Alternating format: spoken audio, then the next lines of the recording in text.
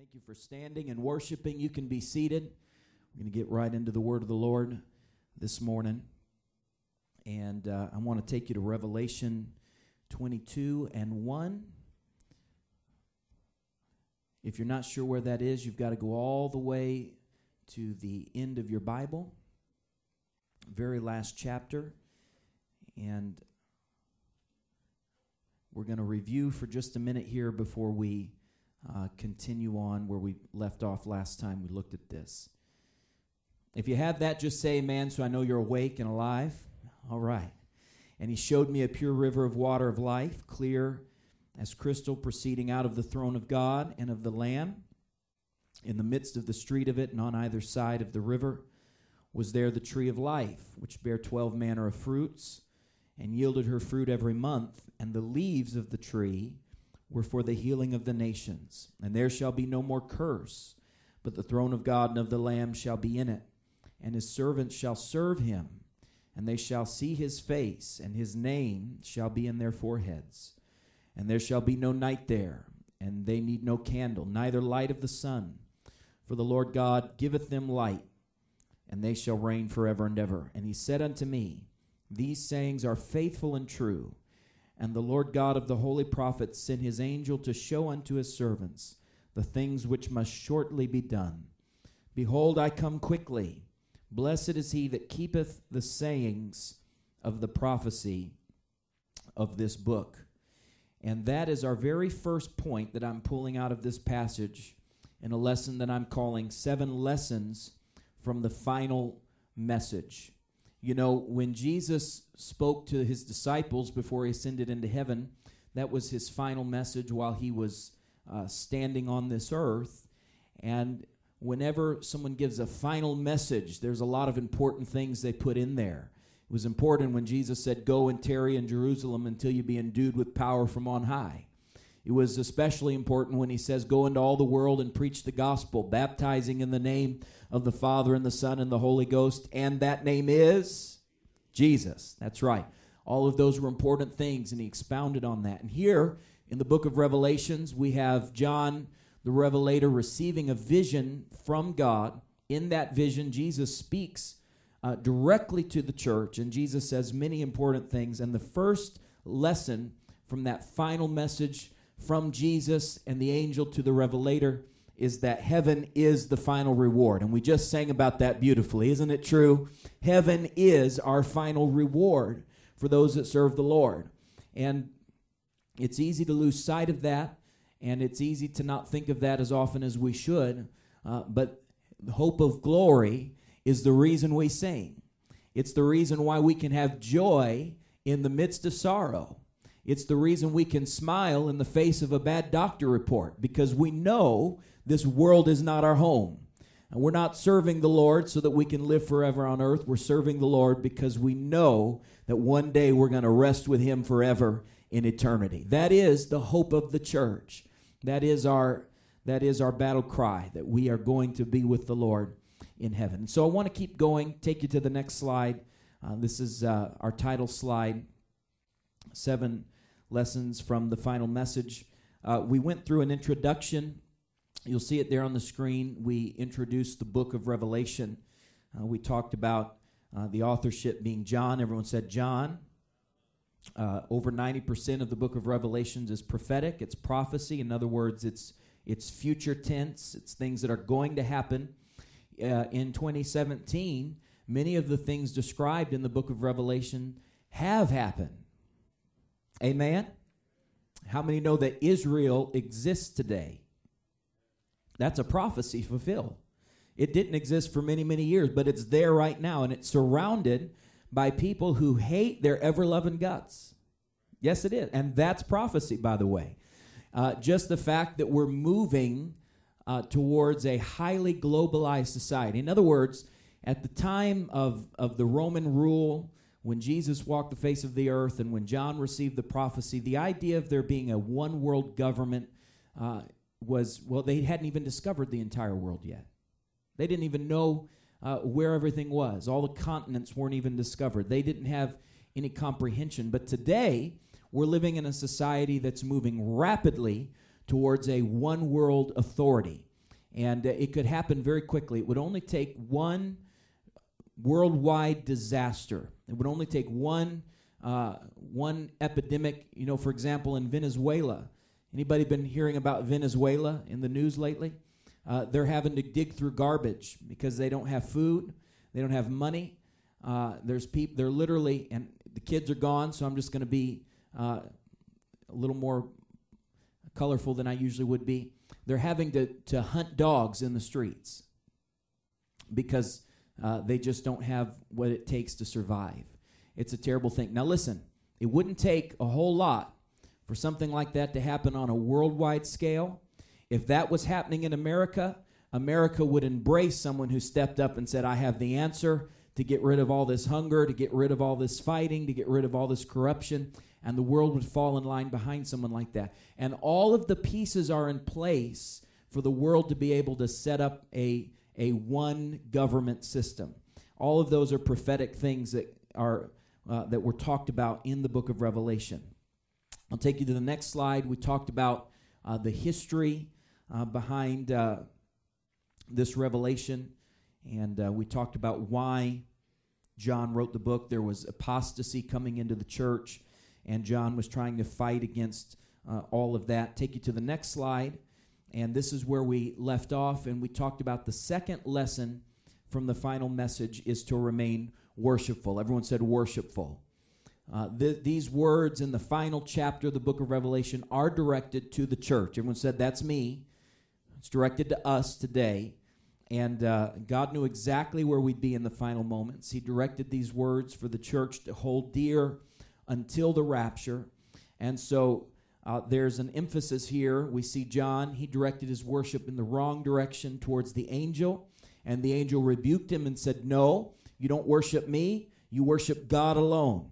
And there's a danger in the church that we could start worshiping things that aren't God. We need to worship God. There's none beside him, none before him. He alone deserves all of our praise. And by the way, I think we should just go ahead and enter into his courts with praise. I think every time we step into the house of God, we ought to just come in worshiping. We ought to just come in excited, expecting God to do something. There's a couple churches that I've preached in over the years, and I'm not saying that we need to do it here, but I did really like it. They took that particular scripture very, very literally, and whenever they would step into the sanctuary, they would immediately start clapping their hands and worshiping the Lord. I don't necessarily think that's exactly what the Bible is instructing us to do, but I really did like it. You know why? Because every time someone stepped in the door of that church, you could feel the atmosphere change as people lifted up worship to the Lord. Why don't we go ahead and clap our hands to the Lord this morning? Isn't it amazing how the atmosphere changes? Isn't it amazing how something shifts in the supernatural when we just press a little bit in praise, press a little bit in worship? It's a powerful thing because God inhabits the praises of his people. And if his people won't praise him, nobody's going to praise him. If his people won't praise him, he'll have rocks and inanimate objects and whatever he needs to do. Something will praise the Lord. The heavens will declare the glory of God. But we might as well go ahead and fall in line and give him the praise he's worthy of every opportunity we get. So the direction of our worship matters. And then I'll take you to the next slide. And this is, now we're in new territory. This is number 3. And we're talking about the final message. And I'd like to read Revelation 22 and 13. Could we read that? This is a very familiar scripture. It's on the screen. Could we read it together out loud? I am Alpha and Omega, the beginning and the end, the first and the last. Amen. I'll read the next scripture. Now, I want you to notice this is Jesus speaking directly to the church. Verse 16, I, Jesus, have sent mine angel to testify unto you, talking to John, these things in the churches. Everyone said the churches. I am the root and the offspring of David and the bright and morning star. This third lesson from the final message is that we should always keep the emphasis on Jesus. Somebody ought to just lift up your hand and say, we're keeping the emphasis on Jesus. Jesus is the reason that we're here today. Without the death, without the burial, and without the resurrection, we would have no reason to be gathered together today. And he did more than just die. He rose again on the third day. That's where the power is. That's where the deliverance comes from. The fact that he had victory over death, hell, and the grave. He took the keys right out of the kingdom of hell. He took the keys to death, and he resurrected on that third day. And it's the reason why we can gather together in faith and in power. And everything that we do should glorify Jesus. I feel like the Lord has really been dealing with me in our churches and in my own life. And I ask the Lord to help me all the time. I don't want to be the center of any kind of attention.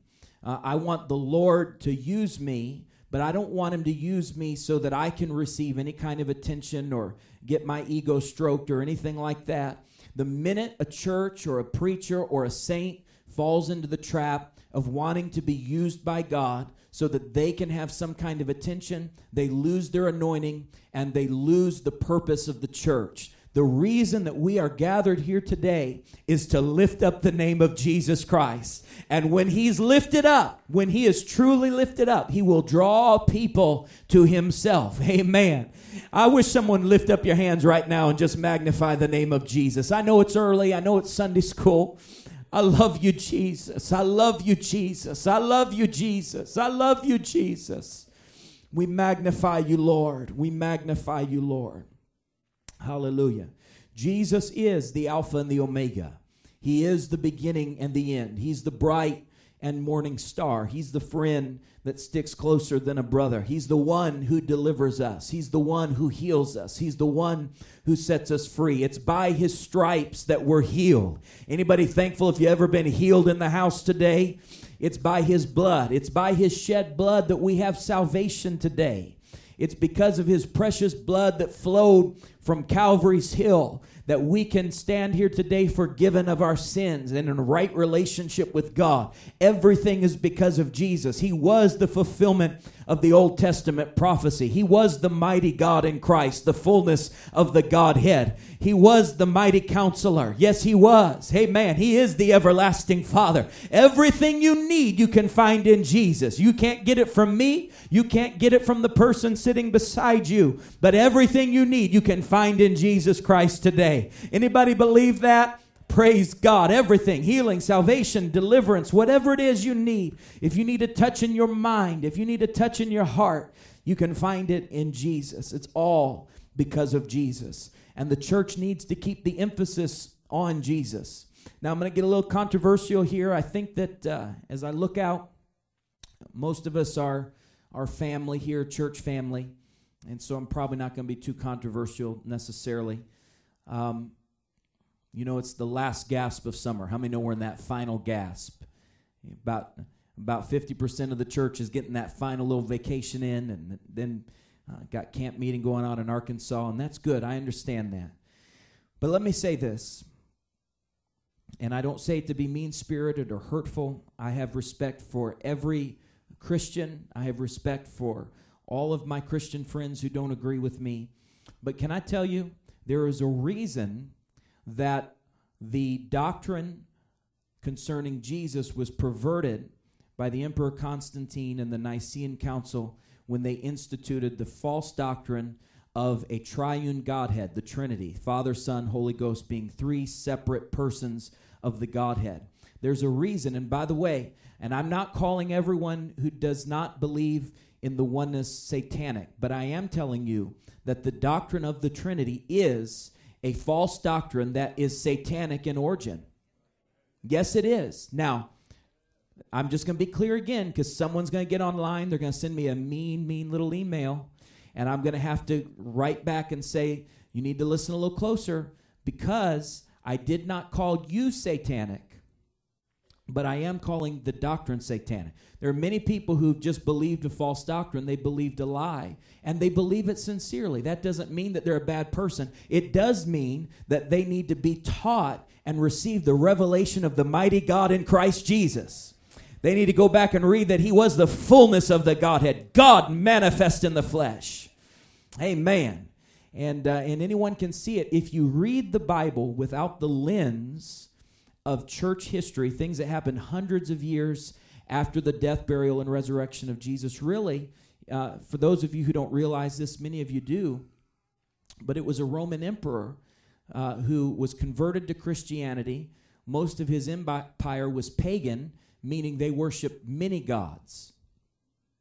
Many, many gods.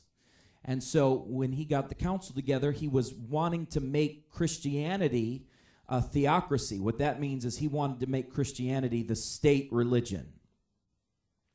And so to make it more palatable, he knew that was going to be controversial. He knew that was going to be a hard thing to do. He knew there was going to be a lot of people who struggled with that. And so they got together and they said, listen, if we take the titles of God, Father, Son, Holy Ghost, and we separate those and we kind of view them, we'll kind of play with the language a little bit. This is why you have to be very careful when you play language games, because it can turn into something very dangerous. He said, we'll just kind of tweak the language a little bit, and we'll view that like three gods. So we can go to these pagans who are going to have a hard time going from hundreds of gods to one God, and we'll say, no, don't worry about it. There's three gods, Father, Son, Holy Ghost. Now, they're all kind of rolled up into one, and even in the early days, it wasn't until hundreds of years after that it morphed into three completely separate, distinct gods where you have people. I've talked to many Trinitarians who wonder, should I pray to the Father first? Should I pray to the Holy Ghost first? Or should I pray to the Son first? Well, I'll tell you what you need to do. You need to do all things in the name of Jesus, because he is the Father, he is the Son, and he is the Holy Ghost. And take a lot of that confusion out of your spirit. But all of that was on purpose, because Satan knew that if he could pervert the name of Jesus. And here's the biggest problem that comes when you start playing with the name of Jesus. It changed the way people baptized. Everyone in the New Testament was baptized, buried in the water, in the name of Jesus Christ for the remission of their sin. There was not a single person in the Bible who was baptized in the name of the Father, Son, and the Holy Ghost. It wasn't until hundreds of years later that they started baptizing in the name of the Father, Son, and the Holy Ghost. And now you're playing with people's salvation, because there's none other name under heaven given among men whereby we must be saved. There's salvation in the name of Jesus. And I know for some of you this is just review. You know this, but if I sign a check and if I were to sign it Father, and I'm a father, they would reject it at the bank. If I were to sign it Son, they would reject it at the bank. No, I have to sign it with my name. My name is Ryan. I may be a whole lot of things. There's a lot of things that I am. I'm a lot of things to a lot of people. You know, God is our provider. Amen. God's a lot of things to us. Yes, he is. Praise the Lord. How many can testify that he's been a lot of things to you? He's been a lot of things, but his name is Jesus. And so when you're taking on his name, that's what Paul said we do, by the way. We take on his name. When you're taking on his name, you need to go down in the name of Jesus Christ for the remission of your sins. And so here we have Jesus speaking directly to the church, saying that he is the Alpha and the Omega. You know what Jesus was saying here in this last prophecy? He's saying, I am the same God of the Old Testament.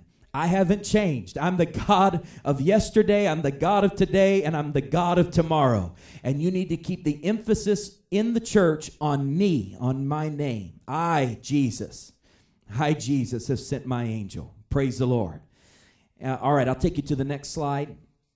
And we're on number 4 here of our 7 lessons from the final message of Revelation 22. We'll start with verse 11. Let's read. He that is an unjust, let him be unjust still.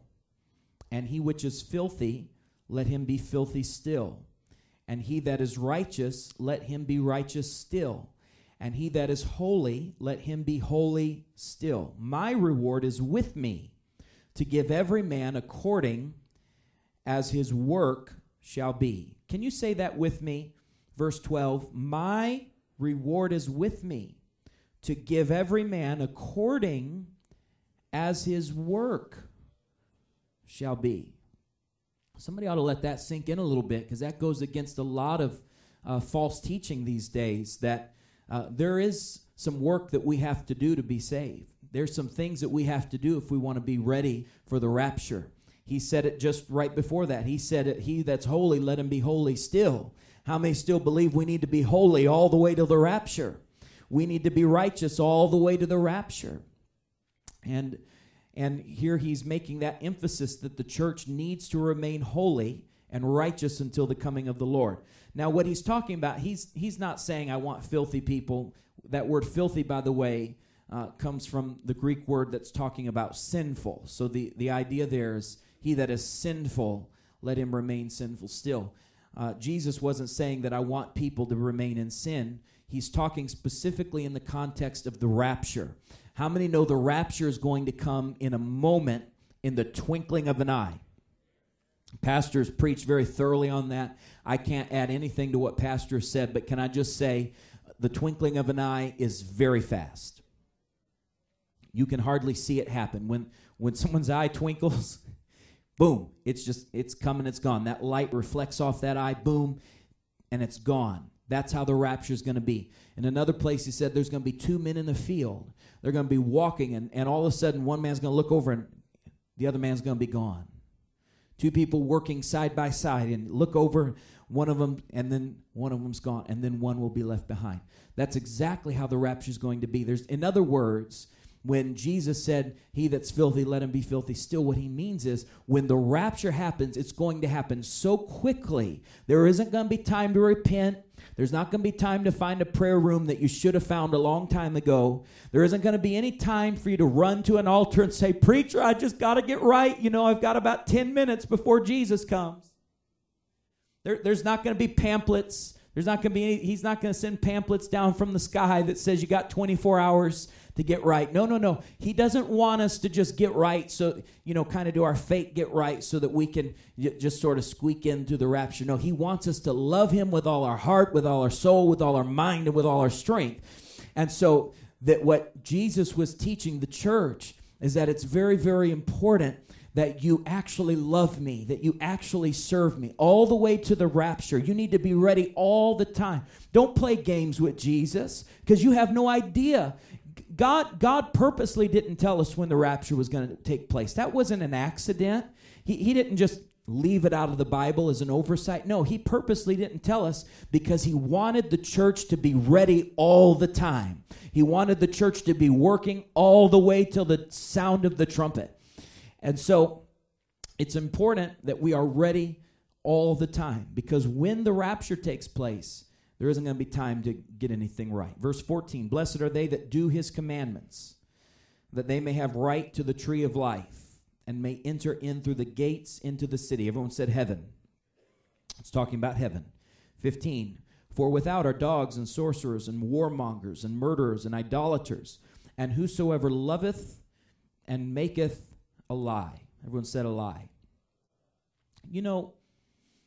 I've been feeling a little prick in my spirit lately. Preachers, I'm a preacher. I do it. I know preachers. I love preaching. I listen to a lot of preaching. I do a lot of preaching. And one of the things that preachers do a lot, I do it a lot, is when we talk about the world being evil, we always jump to the most shocking aspect of sin. Murderers aren't going to make it to heaven. Well, we all agree on that, don't we? We pretty much all agree. If you're a murderer, you're probably going to miss heaven unless you repent and get right. But did you know that Scripture is incredibly strong when it comes to the issue of lying? Ooh. We just got, the air went out of the room. I could quote some scriptures that would really get us scared. I don't know if y'all can take it this morning, though. Some of y'all might pass out or something. But Scripture is very clear about liars. All liars will have their part in the lake of fire. Am I in the Bible? That's Bible. Now, we have no problem when people start talking about murderers and sorcerers. We all kind of get on that bandwagon pretty easy. But you start talking about lying, and you know why it gets quiet? Because a lot of Christians lie. Yes, they do. Got a lot of lying Christians out there. And can I just tell you, you cannot lie and make it into the kingdom of heaven. Scripture is incredibly clear. You can't be a liar. and make it into the kingdom of heaven. And so we need to be mindful of that. You know why? Well, there's a lot of reasons why. Lies hurt people. Lies always have unintended consequences. Well, I'm lying because I wanted to spare their feelings. Whenever I talk like this, I have a friend that I grew up with, and he listens to, and hey, Brad, I'll get your email later. He listens to our podcast, and he always will send me a message. And if I say something, anything like this, he'll always send me some kind of funny little message, and he'll say, if my wife asks me, does she look fat, and she does look fat, what should I say? There's always some kind of mean, if people want to lie, Brad, if you want to lie, you're going to lie no matter what anybody says, okay? Now, listen, we all understand that you can be kind to people. Some people think that honesty means that you just got to be a jerk to everyone. You don't have to. You can be honest without being a jerk. Did you know that? And by the way, you need to tell your wife she's beautiful all the time, no matter what. That's the right answer. Praise the Lord. Glory to God. Glory. Hallelujah. I'm saving marriages right now. We're putting marriages back together in Jesus' name. And so there's always some kind of little way that people will get around that. But lying is a very, very dangerous thing because it has unintended consequences. Whenever a small lie, and we teach our kids this, but as adults, we kind of forget it. As adults, we know the right thing to say to children, and we want children to do it, but oftentimes we don't even go by the lessons that we teach our kids. Isn't it amazing how we do that? And we instinctively tell kids, if you tell a little lie, it's going to grow into a bigger lie. And then you're going to have to tell another lie, and that lie is going to grow. And that's going to turn into a bigger lie. We talk to our kids that way, don't we? Us adults need to get a hold of that lesson and remember it. Because lying has all kinds of consequences. It leads to all kinds of bad places. But beyond all of that, the Bible describes Satan as the father of lies. And so a lying spirit is the spirit of Satan. When you allow a lying spirit to grip your life, you have taken on an attribute of the devil himself. And we don't want to be like the devil. We want to be like Jesus. Amen? How many want to be like Jesus today? And you can't be like Jesus and have a lying spirit. So everything you got to do to root that out of your life, do it, and do it quickly. All right, I'll take you to the next slide. Revelations 22:17. I got to move quickly. The Spirit and the bride say... Let's do that one more time. The Spirit and the bride say... One more time. The Spirit and the bride say... And who is the bride? The church. Amen. The Spirit and the church say, come. And let him that heareth say, come. And let him that is athirst come. And whosoever will... Look at your neighbor and say, that means everybody. Everybody who will, let him take the water of life freely. So the last day church must remain reaching, preaching, teaching, loving, calling, challenging, obeying, praying, fasting, sacrificing, interceding, persevering, and preserving the word of God.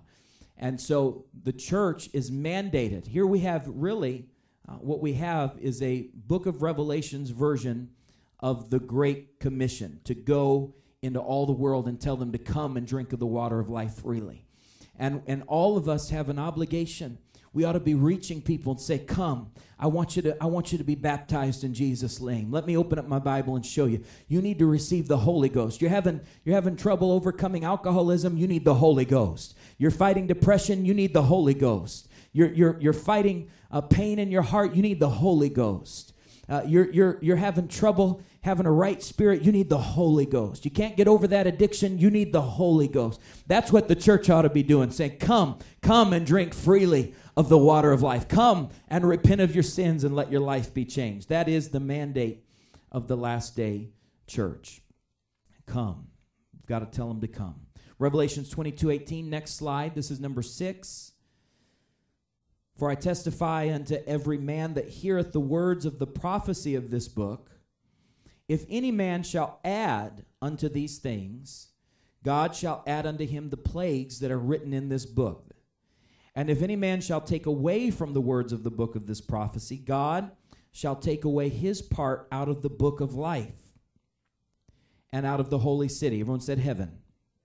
And from the things which are written in this book. This is a kind of a heavy point, but I'm going to give it to you anyway. This third lesson is the integrity of prophecy and the inerrancy of Scripture.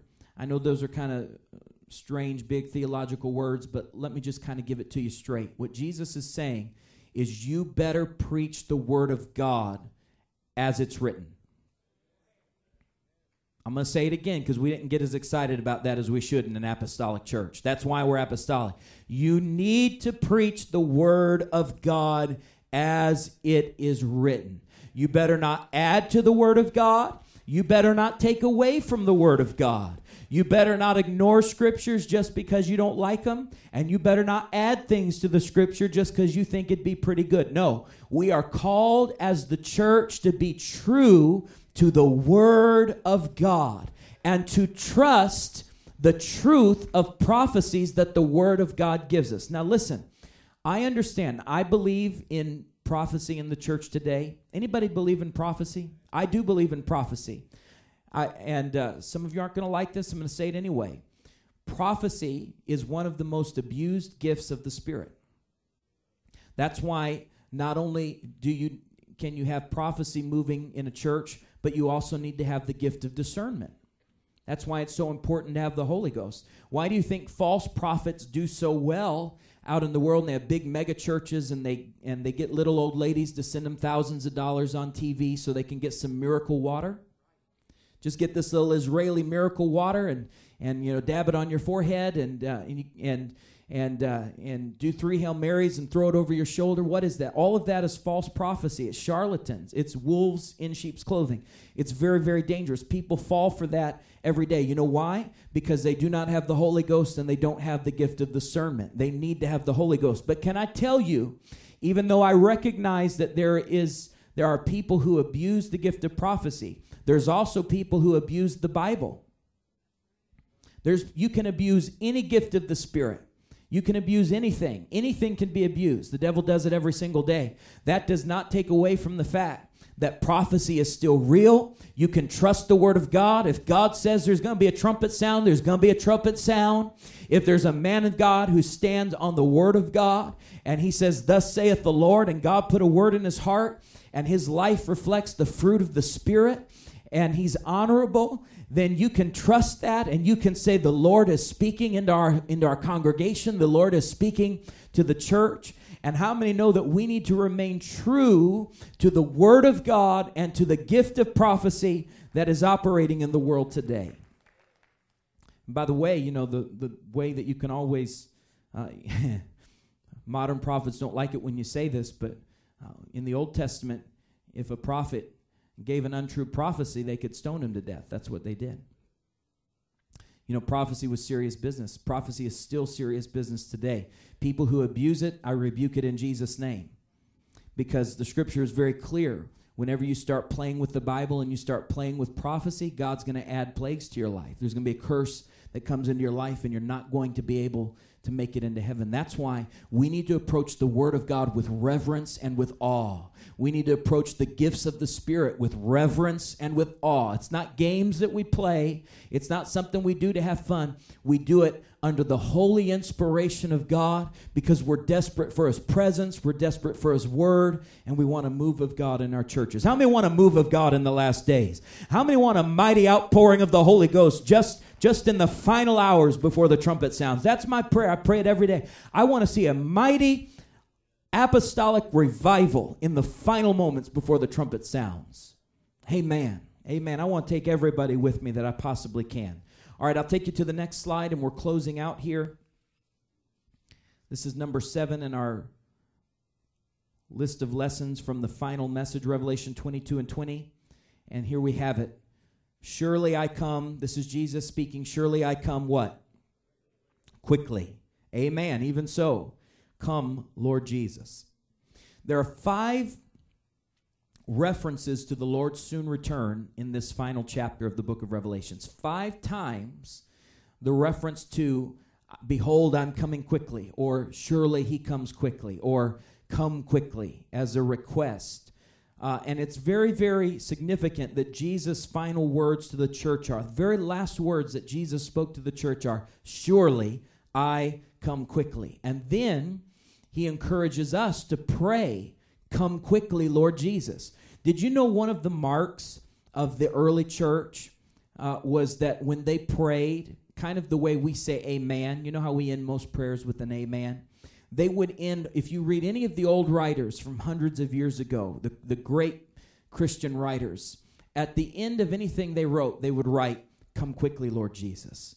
If they were praying a prayer, they would end their prayer, "Come quickly, Lord Jesus." I think the church has lost that. I think we ought to get back to it. We ought to be praying, "Come quickly, Lord Jesus." You know why they prayed prayers like that? Because they were being martyred. They were being burned at the stake. Their families were being taken out of their homes, separated from their loved ones. Listen, you know what Iraqi Christians, I just read about it last night. The Iraqi Christians who are giving their lives every single day. Day before yesterday, 10 more Iraqi Christians shot dead in the street, right in daylight, in front of everybody, just because they're Christian and they would not renounce their faith. You know what the news report said their final words were as they were surrendering their lives? They were saying, "Come quickly, Lord Jesus." And I think the American church, you know why we don't pray it more often? Because we've got too much nice stuff. We don't really want him to come quickly. But something ought to burn in the heart of every believer that says, "Lord, I'm ready for you to come. I'm ready for you, God. I'm ready for you, God. I've got family that's not saved, and Lord, I want them to be saved, but come quickly. I'm ready to be with you, Lord. My heart yearns. My heart yearns for glory." Something in the heart of every Christian ought to yearn for something bigger than this world. Something in the heart of every Christian ought to yearn to be with God in paradise. Can we just lift up our hands and pray it together? "Come quickly, Lord. Come quickly, Lord." We want to be ready. We want our hearts to be right. We want our spirit to be right. We give you praise in Jesus' name. Amen.